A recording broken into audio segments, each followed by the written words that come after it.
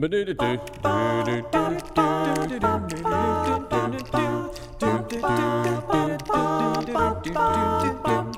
this is John from PureAndSimpleBible.com. Welcome back to the show. Very excited. I'm very excited to jump back into a great conversation with Brother Brett Hickey on Second Mile Christianity and putting on that mindset of serving others before self and wanting to do whatever we can to help the members of our community, the members of our congregation, and serving Christ in general through going the extra mile. Let's jump right back into this conversation with Brother Brett on Second Mile Christianity. Well, first of all, when I read this passage and I reflect on, just what you were sharing, it is so convicting. And it's helped me because I've been in situations where I feel like people maybe have not conducted themselves right. And, the human tendency is, separate from what Jesus is teaching here, is if somebody's not treating you right, then, you don't have to treat them right. But this passage is so convicting because it says it doesn't really matter who they are or how they're acting or how they have acted. You serve them. You have a humble spirit towards them. And you brought up the point where somebody said, yeah, that was Jesus. He's the Son of God. What'd you expect? He's perfect. Right. Yeah, but the Apostle Paul was far from perfect. Public enemy number one in the church for the first 5 or so years. Right. But look at how boldly he took up his own cross. He knew about the second mile, the third, and beyond. He was repeatedly in prison, but he kept carrying his cross. He'd fall under the weight of it and get back up, repeatedly beaten in different ways. He never cried uncle. Repeatedly at death's door, repeatedly shipwrecked, pelted with stones, and left for dead. All of this and more we find in 2 Corinthians 11, verse 23 and 28. But he labored on. Instead of murmuring and complaining, he wrote in 2 Corinthians 4, therefore we do not lose heart. 2 verses earlier, he's talking about the grace of God. He felt it. He got it. He understood it.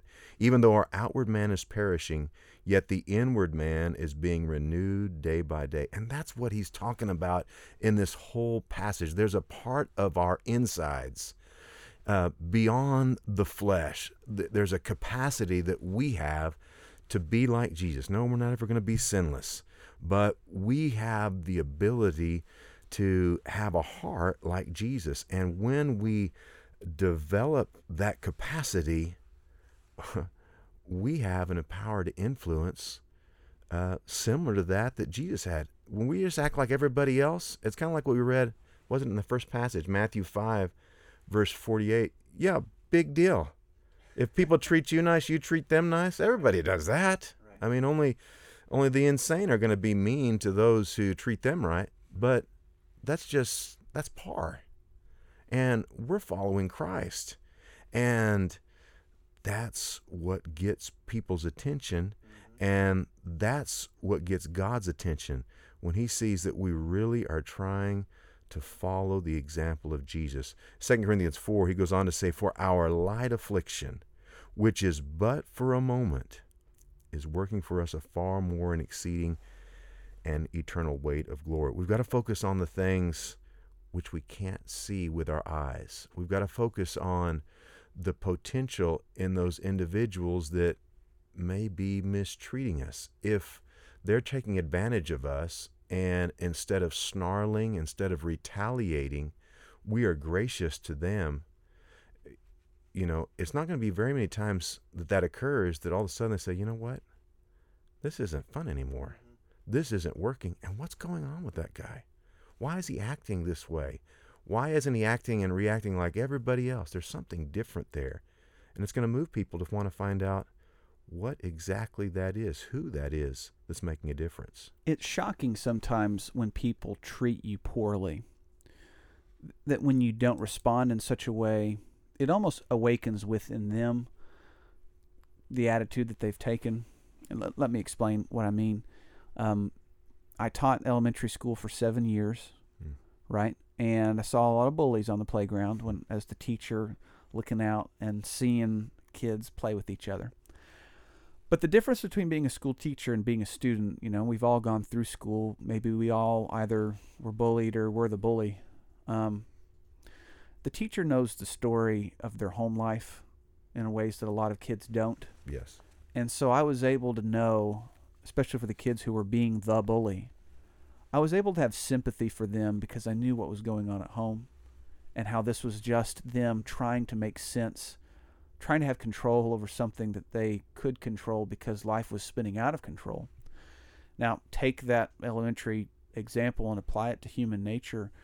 And a lot of times when somebody lashes out or is just being really rotten towards you, and you respond with kindness and love and going the second mile with them, it awakens them to see that, that's not who they are. Mm-hmm. That's not what they're meant to be. And instead of being two-dimensional characters, well, that's just an angry guy. Yeah. That's just a blasphemer or a curse or whatever, They start to realize that they have been doing the wrong thing, but they can change just as quickly as you have decided to change. So That's right. for what it's worth, for those listening, to the person who cut you off in traffic, you don't know. I mean, they may have been selfish in a moment, but we don't know what was going on in their life that's led them up to that moment. I always feel good when I remember the thought that hurting people hurt people, that there's always often a reason behind that. If we knew some of the history, we would better understand and be more sympathetic to the behaviors that are unpleasant from others. That's right. Going the second mile, I'll add this, is as tangible about putting others above yourself as doing extra things, So going the second mile doesn't mean I simply just want to go one more mile. It's about helping that person out and putting self down. We're trying to get rid of self-promotion, and we're trying to promote that person who needs our help. So I guess I'd like to ask this question. Let's just think big picture here. But what kind of a difference do you think it would make if every member of the church attempted to take the lower place instead of seeking the high place in the kingdom of heaven? What kind of a world would we be living in? Wow. Yeah, again, it embarrasses me because I know sometimes I'm the problem. But I think if every member of the church, if in our homes that, everybody acted this way, and if somebody was having a bad day, then we just took the hit ourselves, and we were the ones that were defrauded, man, all those relationships would improve. There'd be no such thing as congregational division. Right. Some of those raging storms that seem to plague some congregations, those would never arise, or if they did, they could quickly be quelled. And Jesus is giving us a formula in Matthew chapter 5 that if we would just follow would make it better for all of us. Right. But our self keeps getting in the way. I think it's interesting. It's just a coincidence. But if you spell self backwards and then you put an H at the end, you get flesh. And the self and the flesh, they're so tied together, and we get in our own way, and we get in the way of progress in the church, and our relationships are damaged. Whereas if we have the spirit of cooperation, or a spirit of hyper cooperation, just how much better things would go. Be willing to be inconvenienced for others. Be willing to be inconvenienced. That could be time, could be money, could be energy. There's a lot of ways to be inconvenienced. Yes. It's easy to think that it could be one way when it could be others. There's an attitude that I think we should strive for when we're trying to seek that second mile, to find the low place, to wash somebody else's feet. I think it's human nature to want to find a reward in what we've done. Hey, look at me. I just went the second mile. Look what I did. Hashtag washing someone's feet right now. Check this out. But one of my favorite scriptures is Luke chapter 17, verse 10. So likewise you, when you have done all those things which you were commanded, say, we are unprofitable servants. We have done what was our duty to do. That's a great perspective for me. Even if I go not just the second mile, but the 2,002nd mile, Mm-hmm. at the end of it, when I put that load down, I should still be saying, I'm unprofitable. I'm only doing what Jesus asked me to do. That's what makes this teaching so, I guess, outlandish for people who aren't familiar with the Christian faith, is a Christian who really wants to serve Jesus at the end of doing some of the most glorious things doesn't want credit for it. We want to give it all to God. Yes. Nothing to boast about, nothing to brag about. This is just minimum expectations. This is just who we're supposed to be. We're supposed to be like Jesus. You know, the Apostle Paul, I think, modeled this attitude as well. In Ephesians chapter 3, verse 8, he said, less than the least of all sinners, in reference to himself. What do you think he means by that phrase? Less than the least of all sinners. You think he's trying to, I don't know, maybe puff himself up on the sly? Just I'm going to go ahead and declare I'm the least, and by doing that, people are going to boast in how least I am. Less than the least of all the saints. I don't think he's trying to boast. I think he had just a realistic assessment of who he was. We tend to think of ourselves a little bit better than we are. And the Apostle Paul, 1 Corinthians 15:10, he did a lot. He was a hard worker. Nobody worked harder than he did. But less than the least of all the saints. Of course, this is not a literal statement, but metaphorically, he's recognizing his insignificance. And, when he speaks of himself as the chief of sinners, we think of that and we think of who he was. And then we think, well, who am I? And how do I compare to the Apostle Paul? Am I as good as the Apostle Paul? Who among us would say, yeah, I'm about the same level. But if we're less than him, and he's saying he's less than the least of all the saints, that helps me just figure out exactly how I should view myself. And if I view myself like that, then what am I going to be doing? I'm not going to be looking down on everybody else. I'm going to be looking up at everyone else. And if I'm looking up at everyone else and honoring and respecting them, then that's just going to strengthen all of my relationships. I like what Romans 12, verse 10 says. There the Bible says, this is the English Standard Version, outdo one another. Oh, well, that sounds like what I want to do. I want to outdo. Outdo one another, though he goes on to say, in showing honor. So he's saying, I want to do better at looking up to and showing respect and demonstrating honor to others than everybody else. But when you think about it, you're saying, I want to take the lowest seat. I want to find the very lowest seat in the house, and that's where I want to sit. Well, you're really not going to be bragging about that. You're really striving to be more like Jesus.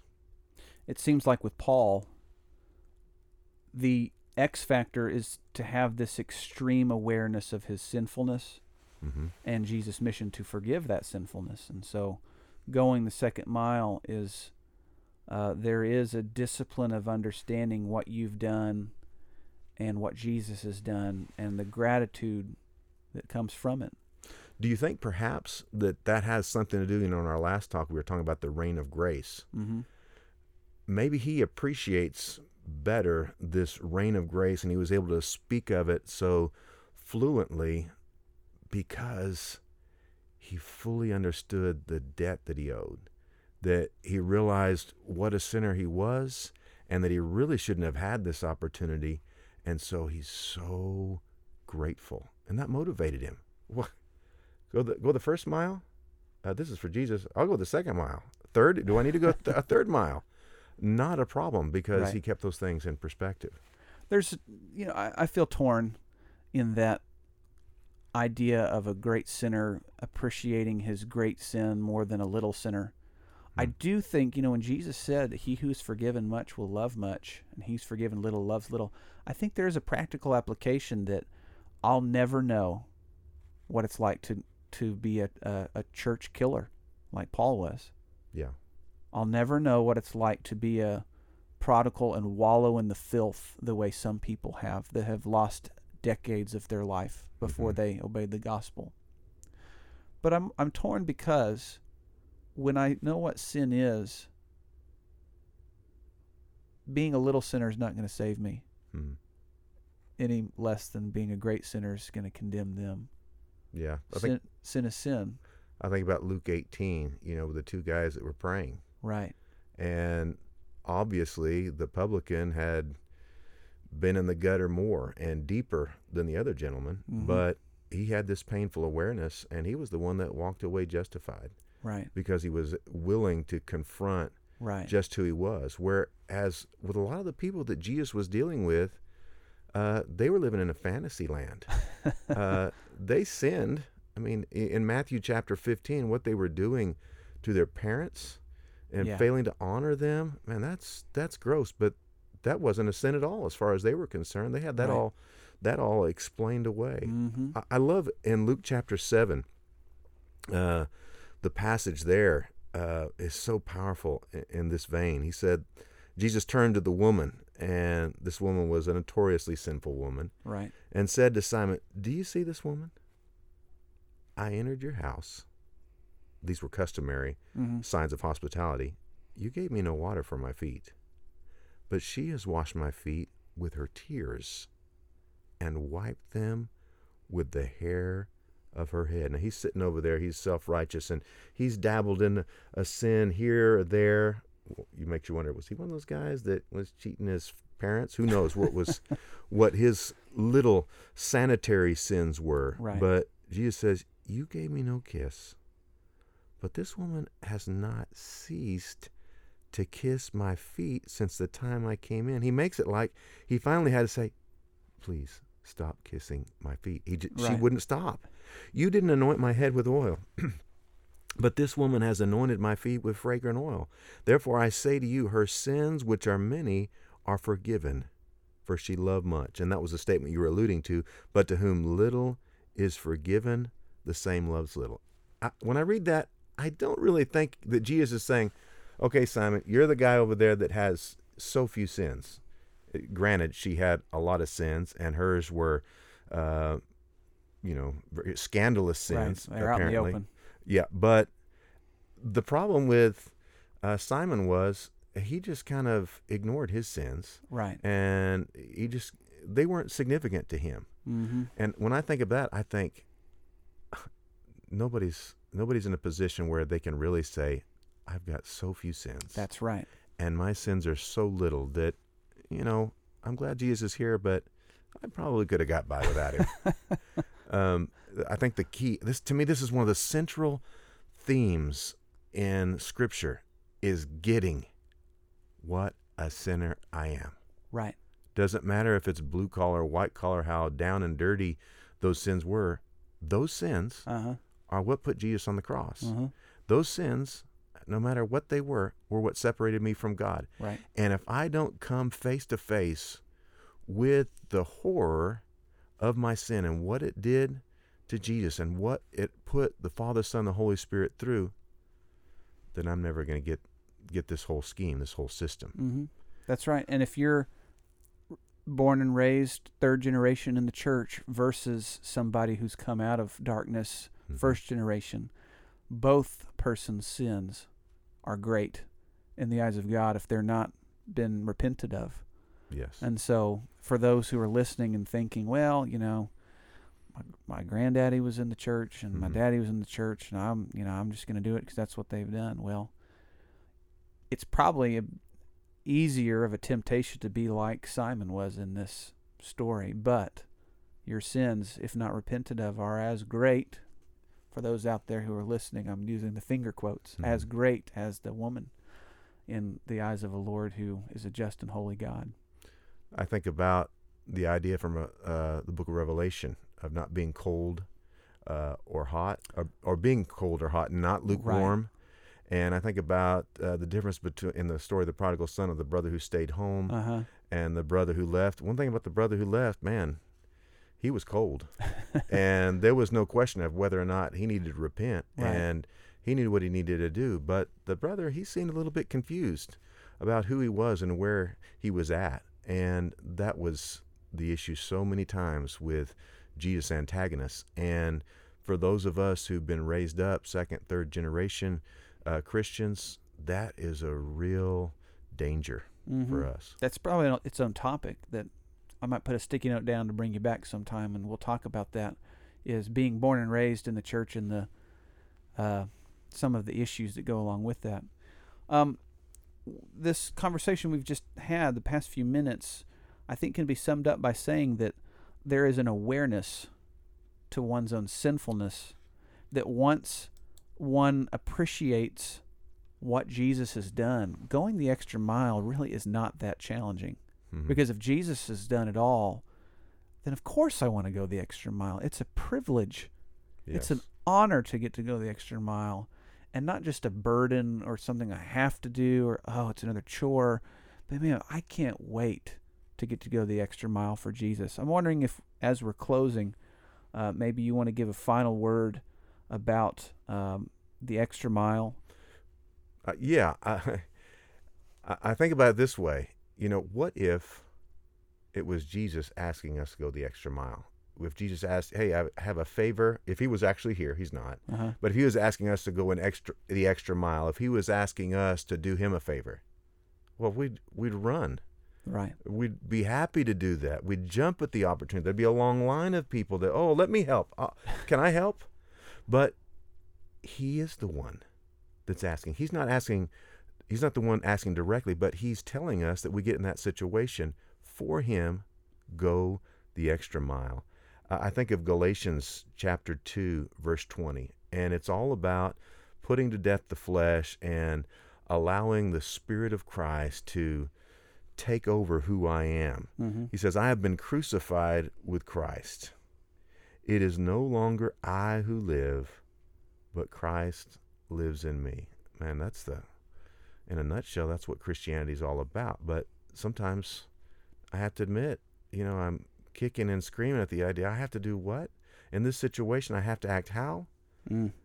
Christ lives in me. I'm going to act a different way. And the life which I now live in the flesh, I live by faith in the Son of God, who loved me and gave himself for me.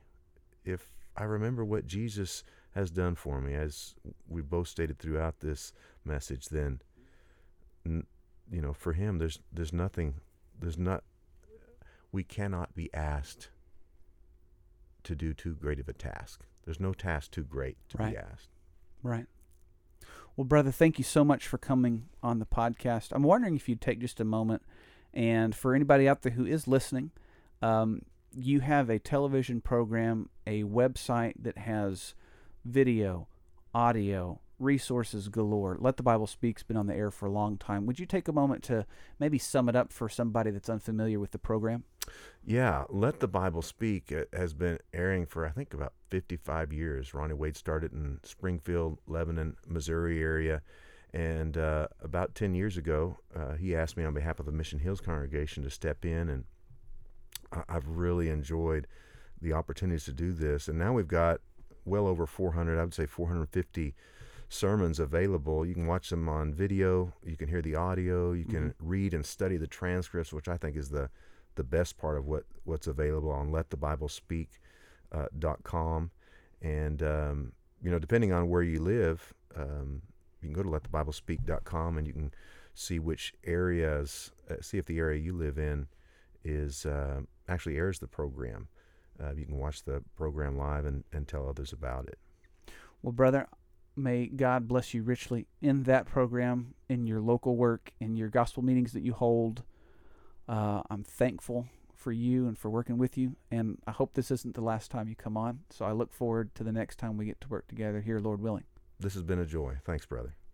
Well, that's all for this week, and I'm so thankful once again for Brett to come on to the program, to talk with us about it, and have a good conversation. It's motivating to me. I hope it's motivating to you as well, to put on this discipline or to put on this mindset so that we can be second-mile Christians and go beyond what's the normal duty of man and woman, but to go beyond it and be the follower of Christ that he'd have us to be in this way. If you have time, please go to pureandsimplebible.com. You can find other podcast episodes. You can find videos, workbook downloads. Anything that is on the site is yours to download and use absolutely free. So go check it out when you have time. And until next week, this is Jonathan Edwards. Always remember, God loves you very much, and I do too. Lord willing, see you next week.